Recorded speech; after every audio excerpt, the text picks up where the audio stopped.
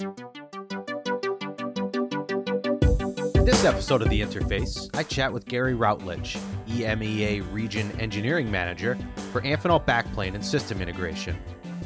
Gary has been with Amphenol since 2011, first at Amphenol TCS before moving to ABSI. We talk about the challenges of working on custom IT datacom designs that can take years to come to fruition. We talk about utilizing the vertical integration of Amphenol Corporation to help him with backplane design wins. We talk about expanding into different markets as high speeds and backplane technology evolves. And we talk about being from Northern England and finding a home in Sweden. This is The Interface. So first of all, thank you for joining me today. You, as well as I, are still working from home during this COVID-19 pandemic around the world. But nevertheless, we still get to talk to people all throughout Amphenol. And Gary, for the first time, get to talk to someone from ABSI, Amphenol Backplane and System Integration. So for people who don't know what ABSI is and what they do, pretend I have no idea. What would you tell me about ABSI? Yeah. Hi, Chris. So ABSI, so the acronym stands for Amphenol Backplane Assembly and System Integration. So we design and assemble and test backplanes or PCBAs, printed circuit board assemblies, and we also offer system integration. For the backplanes, I mean, that is a core part of our business, but we also expand into the PCBA and we also do the system integration too.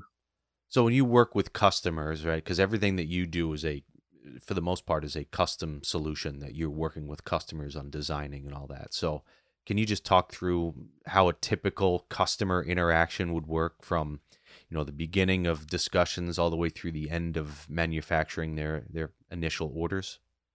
Yeah, sure. So traditionally, as you say, we've always dealt a lot with the IT datacom markets, and they predominantly have customized solutions. And by customized, what we mean is everything that they design is proprietary to themselves. So we can start with a blank piece of paper. The connector choice hasn't been made. The architecture necessarily hasn't been made. So, as I say, it's a blank piece of paper. So we sit down with their engineers and we ask what they want, what's their requirements, what's their data rates, what are they trying to achieve. And they give us their specification, whether it's electrical specification or mechanical specification.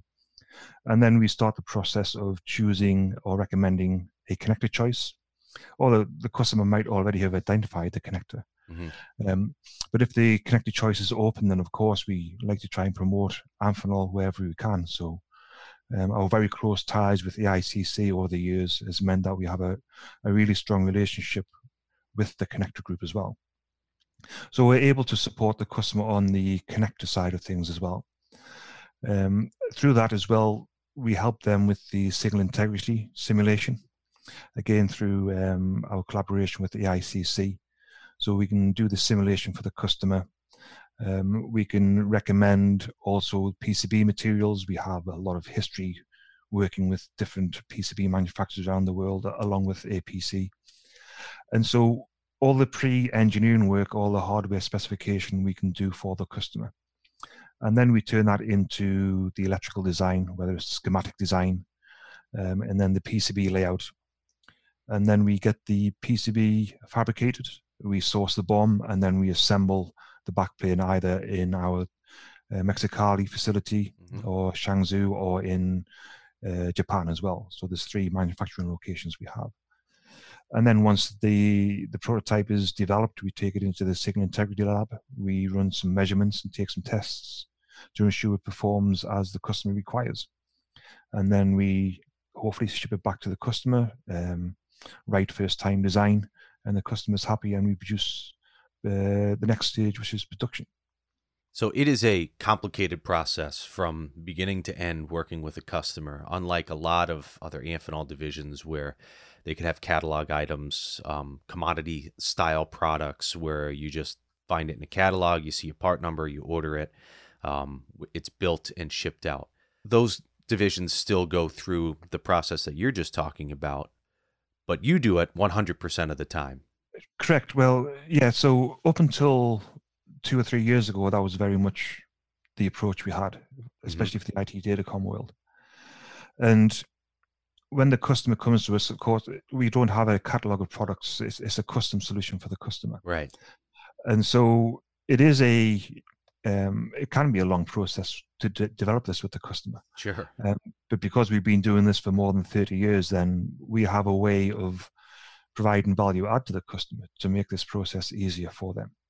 And that is part of ABSI's appeal to customers, is we are specialists in the backplane. Quite often, sometimes a customer will leave the backplane to the end because they don't necessarily consider it to be such a crucial element of the system. But then they do find that the backplane does actually take up a lot of the signal integrity channel budget required for the system to work. And that's why they can come to us with the knowledge. We've been doing this for over 30 years. We're a safe pair of hands, and we have all the expertise and knowledge to help them. So that's a good point, is trying to convince customers earlier in the process, the design process, that this is vitally important. One of the most, if not the most important piece to their system is getting the backplane correct. So how do you go about that with a customer if they're unsure, like, I'm not sure yet, and I don't know how important this is? I'm making a worst case scenario, but what's your pitch then for ABSI to be a very close partner with them in making sure that they do this the right way? Part of it to start with is actually the connected discussion. Is showing our value as part of the Amphenol Corporation, right. How we're able to leverage our partnerships with other departments within Amphenol. Certainly AICC with regard to the connector, and certainly now since FCI came on board as well, we've actually expanded that through AirMax and other connector families. So being able to sit down with the customer and speak about the channel budget from the signal integrity point of view, what are they trying to achieve with the connectors? So by starting with the connectors, we're showing a value which a lot of our other competitors don't have. They don't have this vertical integration that we have within Amphenol. We are very, very strong in doing this, and we work very well closely within the other organizations of Amphenol. So understanding the customer, what they need to start with, and then having that connected discussion, understanding the PCB technologies as well is another important part of it. And just showing through a very simple slide deck of 3 or 4 slides of past designs we've done, past case studies, we can show and influence the customer that we are the people to choose to help them with their design. And of course, it isn't just the design. We don't do backplane assembly only if we design the backplane too. We build the print, so the customer can supply us with their Gerber files and their BOM, and we can build it that way. In fact, probably most of our business is done that way. I see. But certainly our upfront engineering is considered a value add that we offer to our customers. Now, obviously, you mentioned that being a part of Amphenol and having access to such a vast interconnect portfolio has helped. And you've been a part of Amphenol for, you said, about 9 years, you told me before we started here. And the first part of your career there was for Amphenol TCS, which is based out of Nashua, New Hampshire, but you were a field applications engineer in Europe. So how much of that has helped you, or what was that role like for you when you first started with him? I know you had done some PCB layout and design before coming to Amphenol, but then you got hired by TCS as a field applications engineer. What were what was your kind of day-to-day role there? And then how much did that help you as you're now an engineering manager for ABSI? Oh, it helped immensely. Yeah. The training we receive as well. So even though I'm based in Europe and I'm based in Sweden, I would visit the Nashua office 3 or 4 times a year. So we would get in-depth connector training. We would speak with the SI guys there as well. Right. And very much from a ground-up training we would get on connectors. And the thing that you've got to understand with a connector is the connector can be great. Put it onto a bad PCB and you have a bad system. Yeah. So you need to understand the full channel from start to finish. And working with now AICC guys, they clearly helped with us to help us learn that data rate technologies, the signal integrity, the insertion loss, all these crazy little graphs that we see with lines on that nobody understands. I But don't. that's what they helped us to learn, you know. Yeah. Yeah. So it's like I say, I'm not educated in signal integrity. I'm trained in signal integrity. Mm-hmm. So I don't have the depth of knowledge that the guys in the ICC have, for example, Chris Hurd. But I'm able to sit down comfortably with a customer and ask the questions I need to ask. And that's largely due to the training we had at the start as well. And that has to be a tremendous sense of comfort then in knowing with a customer, even you as the engineering manager for ABSI, there's still so many areas of this type of design and manufacturing that you might not be an expert with. And if you're with a smaller company where you're just doing this, it might be a little daunting to be in front of a customer. But being part of Amphenol, you get asked those questions and you can probably confidently say, well, here's what I know, but I know that there's an expert that knows way more than me as well. I mean, do you utilize that often for some of your solutions? Exactly. Yeah, I do 100%. Yeah. I think one of the things I learned very early when sitting face to face with a customer as well is don't pretend you have all the answers. Right. If you don't know something, come out, be clean and say, yes, okay, I'm not too sure about that, but I definitely have somebody who can help me with that. Yeah. And providing you're able to come back to the customer with an answer within a reasonable amount of time, they're happy with that. Sure. So long as you're open and honest and you're responsive to the customer, there's no problem at all in admitting that you don't know something. Absolutely. Yeah. And I'm sure you're learning probably every day still, even for something like you said with signal integrity and trying to understand the intricacies of that and those, funny little graphs that you see with squiggly lines all over the place. I've Yeah. seen them as well. And I just kind of, oh, sure. Yes, I can see that there's lines on this graph and there's colors. So it looks like it's important. That's about the extent of my knowledge with that. But Yeah, and the conversations we have with the customer, so the signal integrity is only part of it as well. right. Right. The thing with the backplane is assembly technology. So engineering is the first part of it. But we know with the evolution of technology and with the evolution of connected technology, the compliant pins are constantly getting smaller and smaller.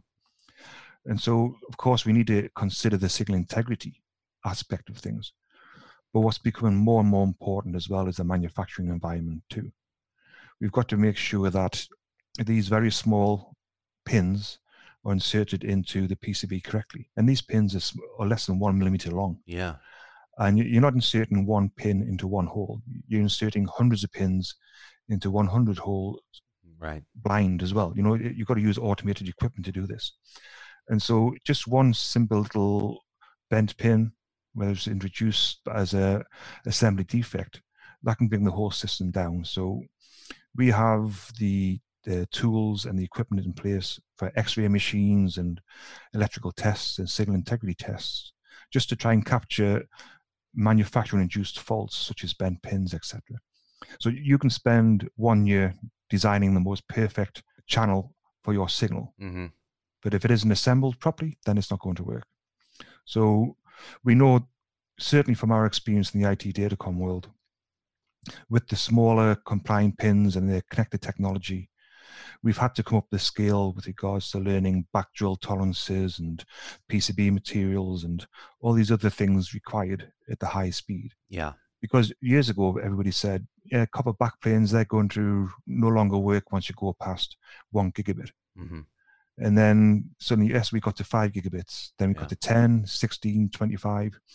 And we're working at 56 gigabit PAM4 backplanes now. Yeah.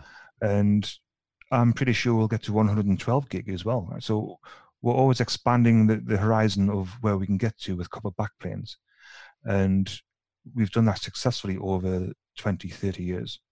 I mean, 15 years ago, nobody thought copper backplanes would reach anywhere near 56 gigabits per second. And yet here we are, we have designs in production now at 56 gigabits per second. So who knows where we can be in 5 years' time. As you pointed out earlier in the conversation, you've mainly been focusing for ABSI on the IT datacom market. But I know recently too that ABSI is looking to get into some newer markets like military and aerospace market. So can you just talk a little bit about what the intention is and what the goals are for ABSI in getting into that market and partnering with some of the other Amphenol divisions that are already well established there? Yeah, sure. So as you mentioned, we have been traditionally strong in IT datacom, and the IT datacom has been going through a bit of a change as well over the last 3 or 4 years. Architecture changes where maybe they've changed to a cable solution, or maybe they've changed the architecture away from a traditional copper backplane. So we've had to diversify as well to ensure um, we don't just rely on the IT datacom world. And so the embedded market typically has a presence in, as you mentioned, mil aero, but also industrial, commercial air, rail transport, medical. Mm-hmm. So a lot of other markets which we haven't typically been working in with ABSI over the last 20, 30 years. And the reason why we're moving into these markets as well is we're seeing an evolution in technology in these markets. Some of these applications, whether it's a VME 64X backplane or compact PCI, they are what we would consider to be very low speed. They are sub Mm-hmm. 1 gigabit per second systems. And so these can be designed relatively easy, and they can be assembled quite easily as well. So if you have a local manufacturer, they just need to have a hand toggle press, and they can make these in the corner of a factory somewhere. Mm-hmm. But what's happening is in the embedded world markets is they're going through an evolution of technology. The data rates are climbing like they did in the IT datacom world. And where we find ourselves with the standard backplane market is pretty much where the IT datacom market was 10 years ago. When the IT datacom market came up to about the 10 gigabit per second data rate technology, probably about 10 years ago in the mainstream, this is where standard backplanes is now. Mm-hmm. And it's a change in engineering, and it's a change in manufacturing as well. So we see potential in these markets where we're able to offer something to these people. We're able to offer a solution for a problem they may have because they're not used to high speed Mm-hmm. designs. And we've been doing this for 10, 15 years at these data rates.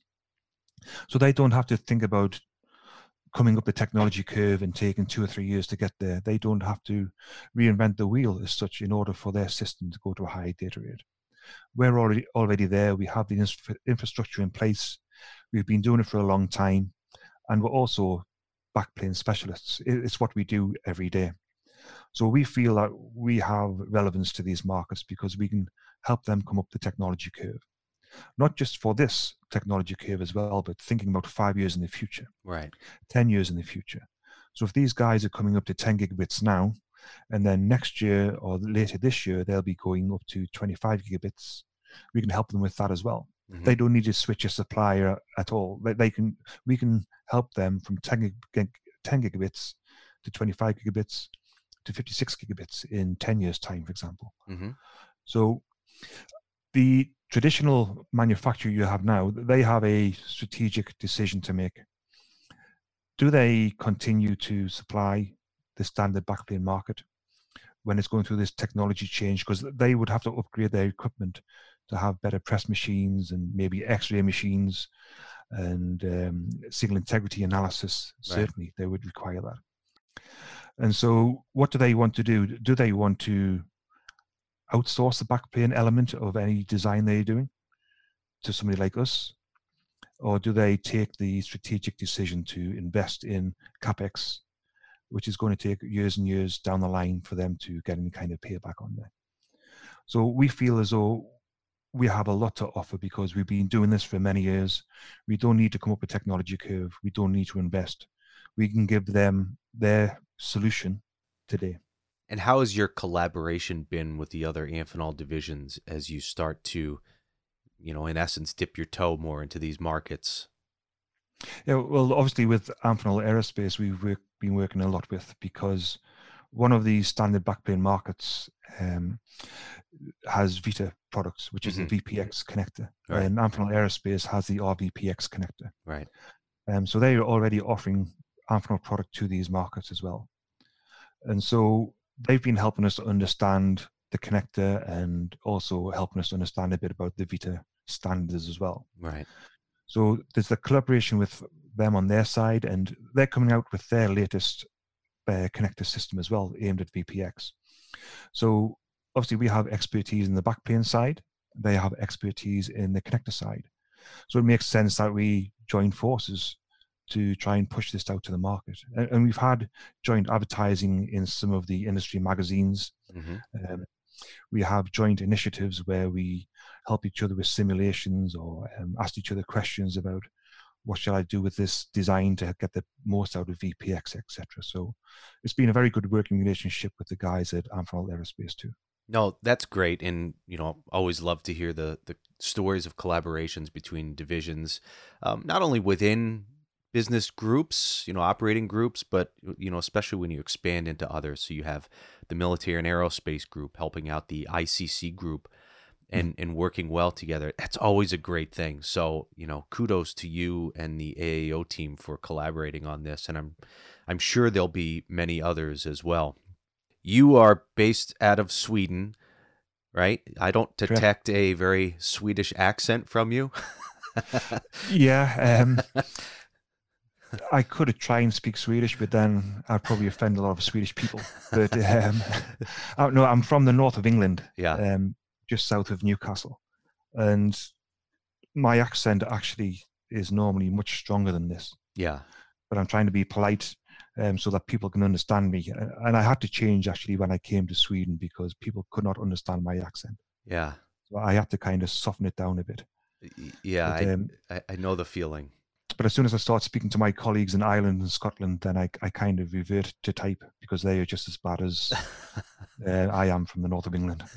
Yeah, I understand the feeling. So, but you've been in Sweden now. How long have you lived in Sweden with your family? Yeah, it'll be 9 years now. And you like it? Yeah, I love it here. Yeah. I mean, I can't ever imagine moving back to the UK. Yeah. Just simply because of the lifestyle we have here. I mean, the Swedes are very much outdoors people. They love their nature. Yeah. I love my fishing as well, so it's a win-win situation for me. Yeah. I mean, even in the middle of wintertime, minus 15 degrees centigrade, people will be walking through the woods having a barbecue and things, So anything you miss about England? Yeah, there's lots I miss. I miss warm, fizzy beer. Yeah, I mean, some of the foods, England isn't really famous for its food, but the home comforts, Sure. So things like, I guess only people from the north of England will understand if I say a peas pudding sandwich. That's a delicacy you have to try at some point, along with the Swedish delicacy called surströmming, which is basically stinky, rotten fish. Oh. And I've seen a lot of people trying to eat this, and it's considered to be the worst food in the world. So, just that sounds. There's nothing that sounds good about that at all. But as daring as I am, I'd probably at least try it if I was there. But it's one of those things you have to tick the box and say you've done it. Exactly. Yes. Yeah. I don't know if I'd go skydiving or anything like that, but I'd eat some stinky fish. So yeah, I'm well, maybe you can skydive and eat stinky fish at the same time. That sounds like a deal. Yeah. Well, listen, Gary, I really appreciate you taking time today to talk to me about ABSI. And for people who don't know a lot about what you do and how you guys are trying to expand, I think it was very helpful for me to understand what you're doing, and hopefully some people really enjoy this and you get a couple of contacts out of it. So my best to you and the family during this time as well. Same to you, Chris. Thanks for your time as well, and be safe, and hope to speak soon.